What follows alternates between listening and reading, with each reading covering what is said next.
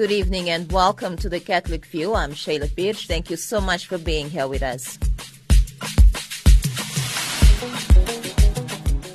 Coming up in a short while in the broadcast, we bring you our feature on women. Today we focus on Franciscan Sisters of Nairobi, the annual Organic Lifestyle Fair, and we also take a look at drug policies and women. But for now, though, we begin with some of the stories that made headlines in Africa with Mahadi Buthelezi. So do stay tuned.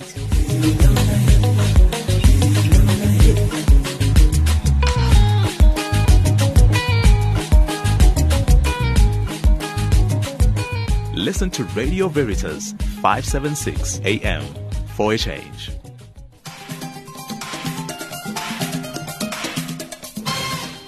Bringing you your news headlines from Africa and beyond. Africa's commitment to silence guns and sea crossing survivors describe Mediterranean ordeal. Houston gold medal for Eritrean film Solomon. Good evening, I am Mahadi Buthelezi.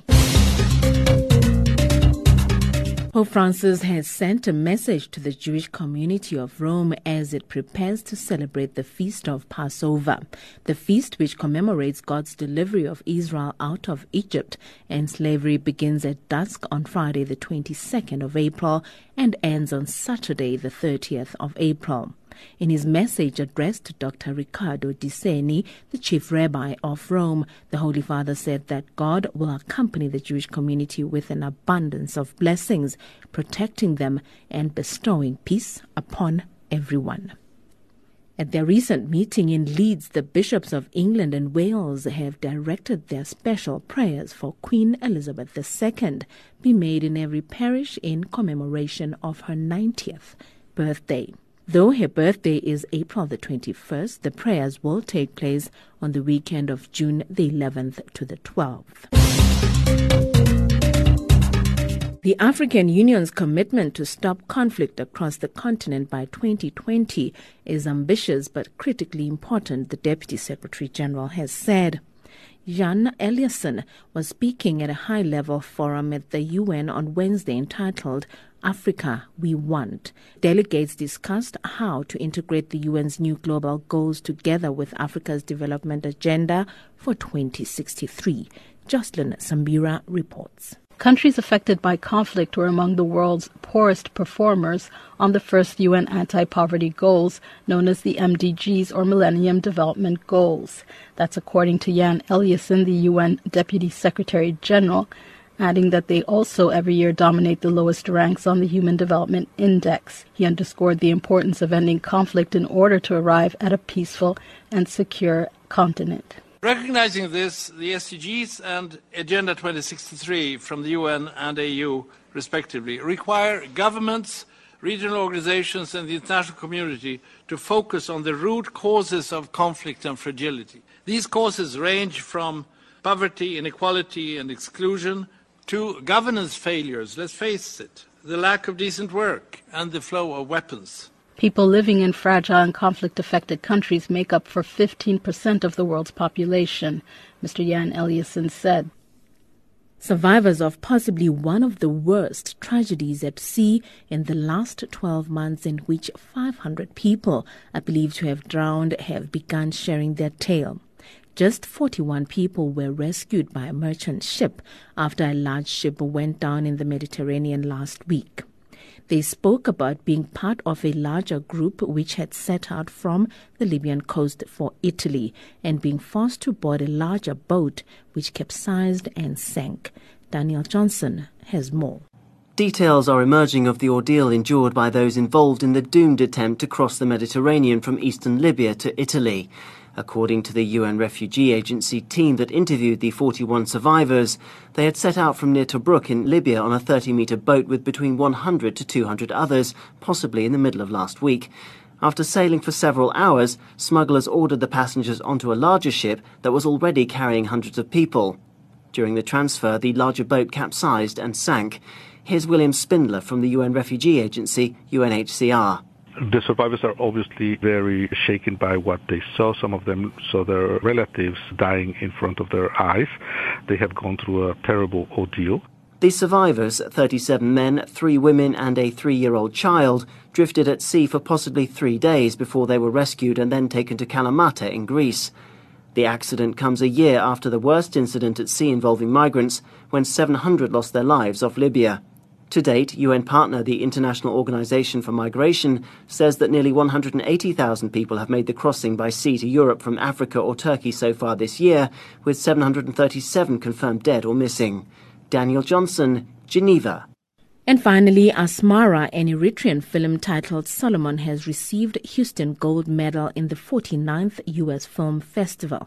Written by Ephraim Andaban, an Eritrean artist, the central theme of the film Solomon is mainly social. It reflects wedlock challenges seen in young couples. Solomon has received this grand award by standing first out of 4,500 films from 70 countries. Nominees from the role they played in the making of the film, Mereb Estifanos, a renowned Eritrean actress, and film producer Yodit Gebru attended the award ceremony. And these have been your news from Africa and beyond. Have yourselves a very good evening. I'm Mahadi Butilezi.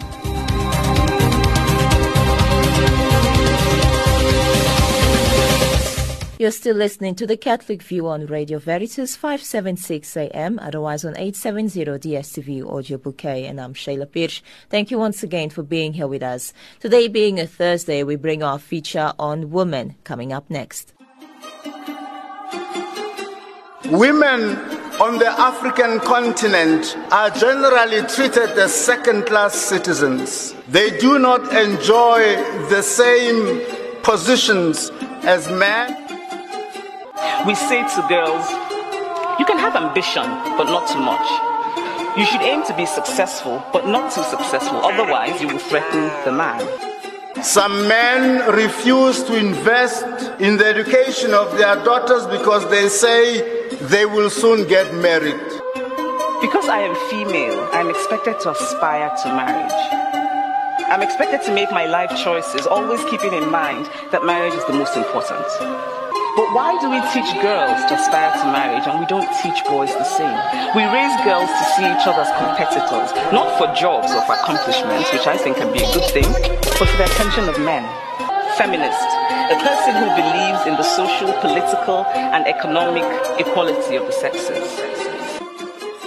Women on the Forefront, a program dedicated to women who are making a difference.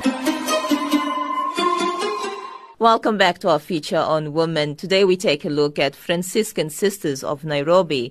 We also take a look at the annual Organic Lifestyle Fair, and then drug policies and women. Franciscan Sisters of St. Anna have opened their new worldwide headquarters in Utawala, Nairobi, Kenya.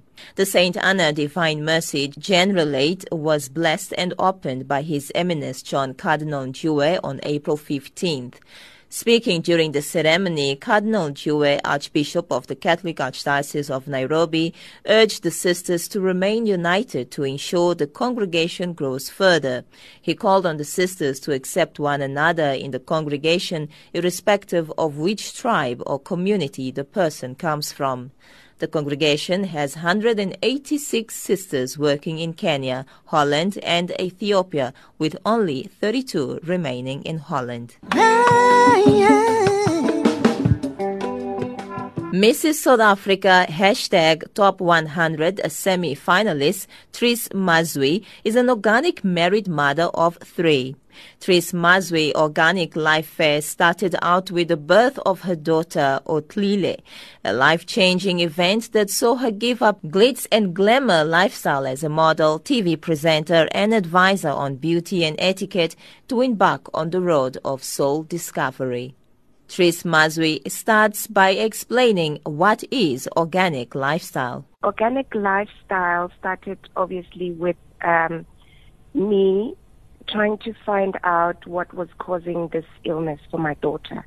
Because after the doctor told me that she'd only be living for two months, I was devastated.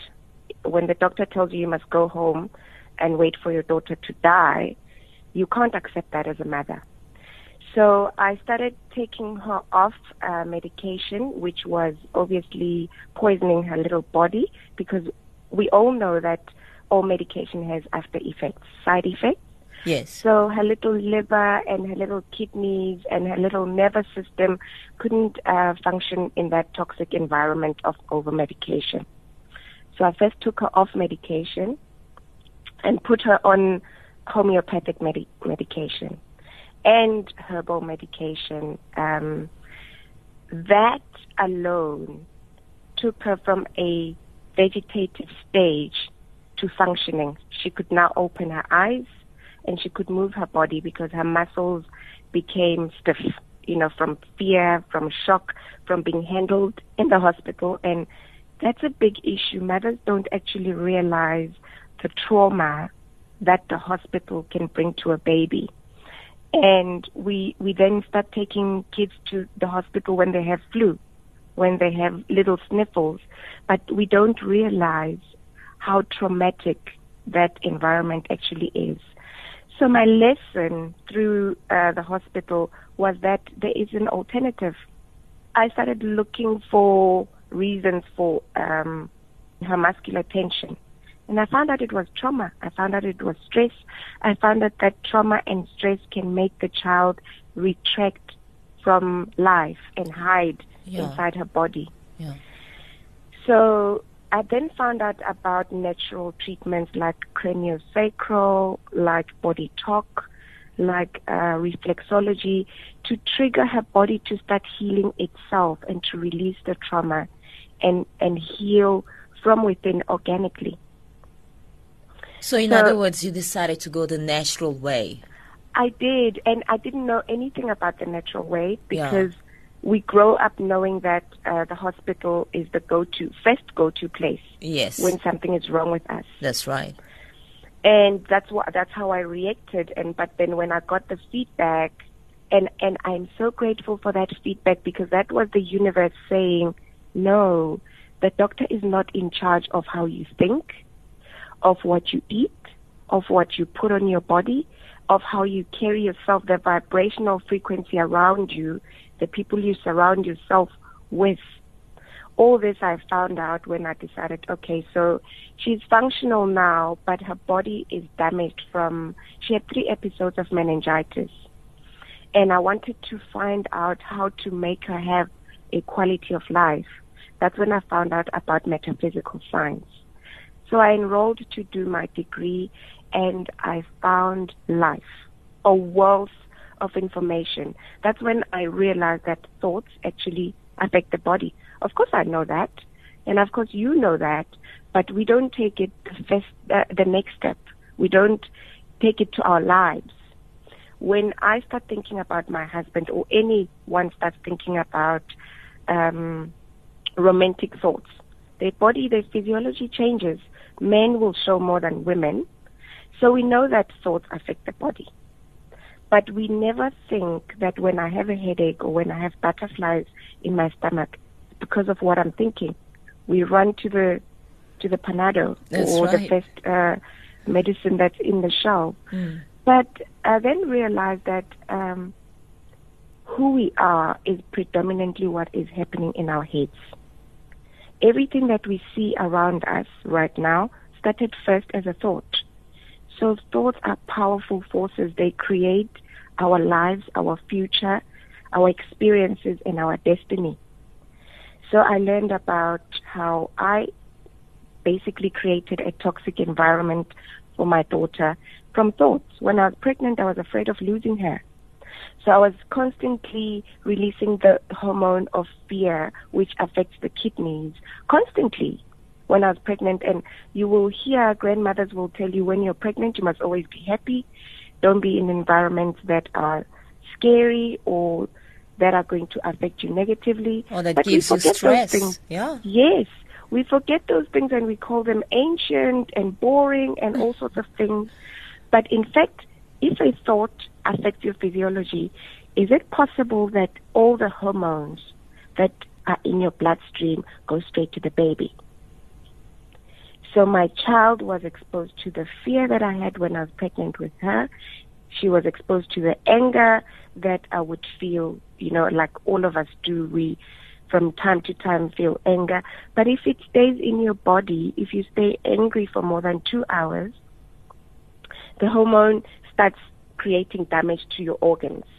So she was exposed to that as well. And then body products. I didn't know how much toxin was in our body products. I mean, the skin is our largest organ, and it absorbs the most, bigger amounts or quantities of what goes into our bloodstream is absorbed through the skin. So I went to the supermarket, like all of us do, bought my body products, didn't read the labels, didn't realize how much poison was in it, how many heavy metals were in the body products, how many chemicals were kept in the products to preserve them, and the active ingredients in those products to make them work were actually toxic. So I just, like a normal person, put those things on my body with ignorance. Another way that I poisoned her and myself was through food. The quality of food has deteriorated. We all know this, but we don't know what to do about it. Yeah. How many times have you eaten a peach and thought, what is this? Mm-hmm. It looks like a peach. It tastes nothing like a peach. It's got no juice. It's got no nutrition. It's got no taste, no value. It's just this thing there looking like a peach. We talk about eating organic foods. When you, yes. For example, if you go walk into a shop and you look at organic foods, you look at the price difference between organic foods and your normal foods that are full of all sort of substances. You look at the price difference, and for a poor person, how does a poor person then afford to eat healthy? Because really going the organic way is going the healthy way.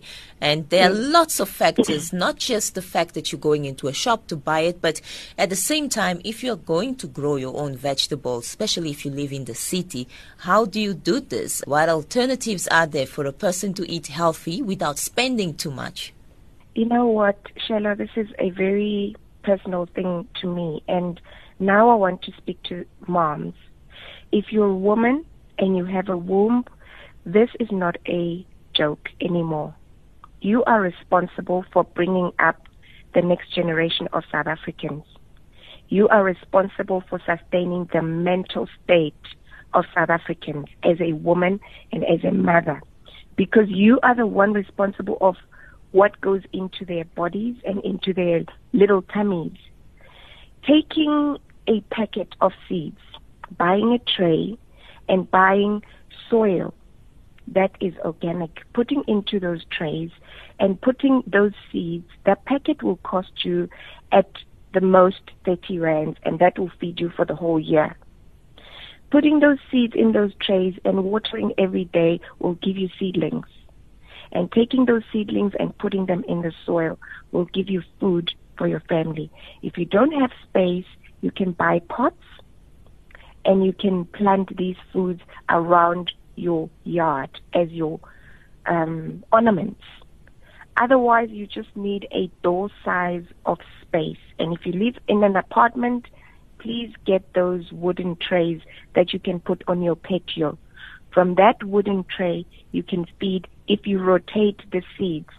Start with your seedlings, have all your seedlings ready, and as you see that you've taken 2 bunches of carrots, put more seedlings in, and from a tray that is, let's say maybe 2 meter length, you can feed your family from that tray every week.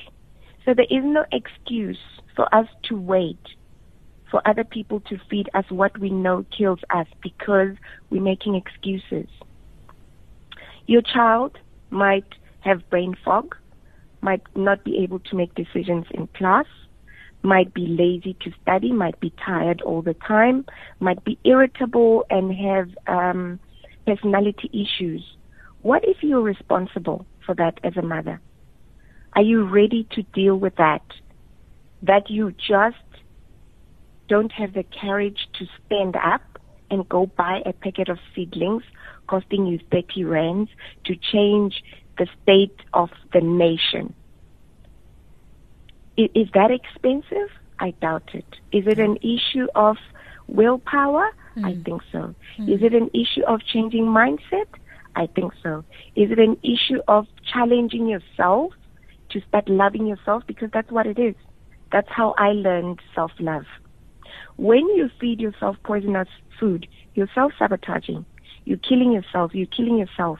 You're killing your children. You're killing your family. And you're killing the nation. Do you love yourself enough to stand up this weekend and go buy a packet of seeds and a few trays and start your own veggie garden? Is that expensive or is that cheaper?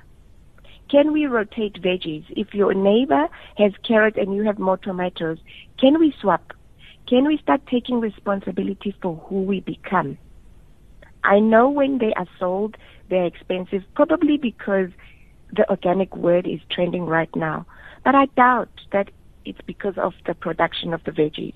So true. We all rush to the cheapest, to the most affordable, not knowing that that most affordable will have a serious impact in the long run. And it will actually be more expensive in the long run when it comes to treating ourselves because of going for the most affordable item on the shelves in the shops. Let's talk about treatment. You say, so we're going to poison ourselves and then go and get treatment. Why treat the disease that you've caused? Why just not cause one? For instance, medication is for emergencies. It's for a person who is in a bad state, who is not able to recover by themselves. It's not something that we take in every day because we haven't taken responsibility for our health. I would like South Africa to start a mentality of health ownership. I am responsible for my body, so I'm responsible for what I put in it. I'm responsible for what I eat, and I'm responsible for my treatment. My treatment doesn't necessarily have to be medication because medication has side effects. We go to medication and we go to hospitals as a last resort because we have tried everything natural. We have tried mental clearance. We have tried eating well. We've tried exercising and drinking water before we go to treatment, because treatment actually makes us even more toxic. Every pack of medication has side effects, and they're written there for you to let you know what it's going to do to your body when you take it. So if you don't take care of yourself and rush to medication, are you helping yourself or are you killing yourself? There are natural treatments that are out there that help the body to heal itself. Reflexology works on pressure points where your feet are pressed on certain nerve endings, certain blood streams that trigger your body to detox, trigger it to heal itself. So there are natural ways of healing the body. I mean, if you go to www.organiclifestyle.com, you'll see all of them are there. So what the body needs is 4 things. A healthy mind. As a man thinketh, so is he. What you think about will show up in your body. The body needs oxygen. You need to sit down and breathe for 30 minutes every day. You need water. You don't need 8 glasses of water. You need half the amount of water as your body weight. Because if your body is 80% water, that means you need more water than food. Your body needs nourishment. And if you eat food that has no nourishment, why are you eating? So food is information to heal the body. So when you eat, it's not for entertainment, it's to regenerate your cells so that you can live longer. So those are the only 4 things that the body needs. Mindset, you need to be happy. Water, you need to hydrate. Oxygen, you need to breathe so you can come down and release the hormones of anger and sadness and depression. And you need to nourish. Your food needs to be nourishment, not just a plate full of pulp. And I urge South Africans to please vote for me. This is why I entered Mrs. South Africa. I need a voice. I need to be heard. I need to inspire our Department of Agriculture to give land to organic farmers so each child can grow up with proper nutrition. I need to inspire the Department of Health to help me put the campaign of health awareness out there. I need to speak to mothers that are pregnant, that are taking care of the nation, to please make this change. Let's go organic, let's go natural, let's take care of our country. I need South Africans to back me up. This is why I entered Mrs. South Africa. I need your votes. I'm just so inspired by what you've mentioned. Look at your alternatives and try to do things the healthy way. And like you mentioned, eating healthy doesn't have to be expensive. Yes, and food is wealth. Yeah. Okay, we want, the only thing that sustains human beings more than money is food. Because we can exchange it, we can sell it. You can start your own veggie garden, and tomorrow, just selling a basket, you have money, you have income. So there is no reason to sit at home now for the guys and the ladies who are sitting at home saying, I'm unemployed. Start your own veggie garden, sell organic veggies. You know, let's be wealthy with what is simple to do and it sustains life. Well, Tris, thank you so much for your time. It's been really a very inspirational talk, having you on the broadcast and talking to us about organic lifestyle. I wish you all of the best, not just with Mrs. South Africa, but with what you're doing. Thank you so much for having me, Shana, and thank you, South Africa, for listening to me. I love you. Thank you. Bye.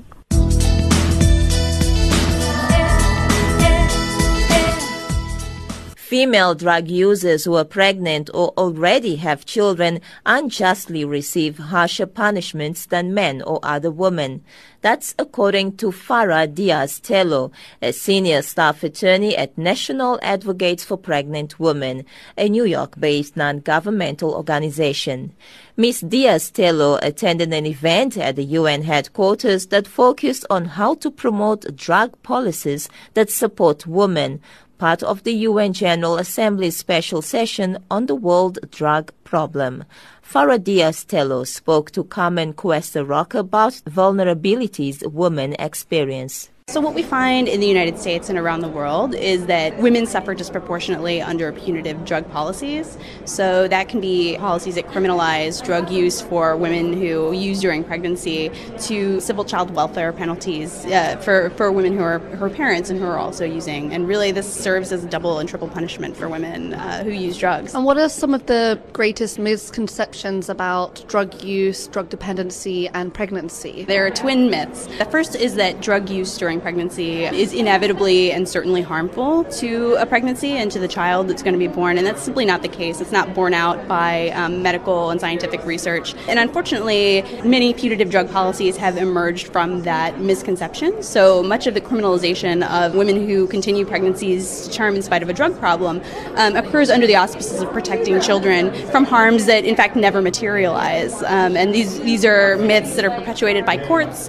by the media. They're very pervasive in popular culture. The second myth that is very important is this idea that a drug user can't be a good parent. And in fact, many people who use drugs can be good parents and can in fact love their children, but have them taken away from them because the parent tests positive for a controlled substance. Testing positive for a controlled substance is no indication of whether or not you're a good parent. So what's the best way to tackle this problem of these misconceptions? I think there's a very important role for medical providers and for the media to play in dispelling these myths. These are myths that, we see recapitulated over and over again, and it really is in the hands of medical providers and scientists to say that, in fact, children are not necessarily harmed by the fact that their parents use drugs. Another aspect to it really is political empathy. I think one of the reasons that we've seen such severe punishment of women who use controlled substances is because there is a lack of empathy for women and the social determinants that lead them to drug use and involvement in drug trade. And we've really utterly failed to address those. And I think that by having a little bit of empathy, we can hope to change the underlying situations that lead women to drug use rather than just punishing them at the tail end. What can the UN and the international community do to improve the situation? So I think that the most important thing that the UN can do is really employ a gender lens and mainstream that throughout any declarations or anything that has to do with drugs. I think that we really need to dispel this idea that drug use or the drug policy is not a women's issue. Right, because women are often hidden when it comes to the drug problem and drug policies. You have terms such as kingpin, and women are kind of just left behind and forgotten. One of the best ways to sensitize people to this issue is really starts with data collection. In much of the information that we have about drug use and drug trade, we don't have data on women and what the impacts of drug policies are on women. I think from there we can really build out and hope to alert people to the really desperate situation that we have, throughout the world. Our prisons are filling up, and they're filling up with women and mostly mothers. And I think that that's something that is going to become a more and more pressing issue.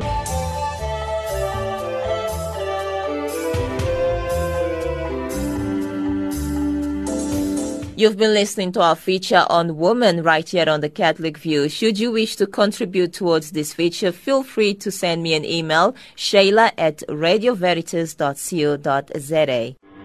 I wanna leave my footprints on the sands of time. Know there was something that meant something that I left behind. When I leave this world, I'll leave no regrets, leave something to remember, so they won't forget I was here. I lived, I loved, I was here. I've done everything that I wanted, and it was more than I thought it would be. I will leave my mark so everyone will know I was here. This has been your Thursday edition of the Catholic View right here on Radio Veritas, a program produced and presented by Sheila Pirsch for Radio Veritas. We will be back again tomorrow evening at the same time. Until then, God bless you and ciao ciao. Thank you so much for listening. I'm Sheila Pirsch.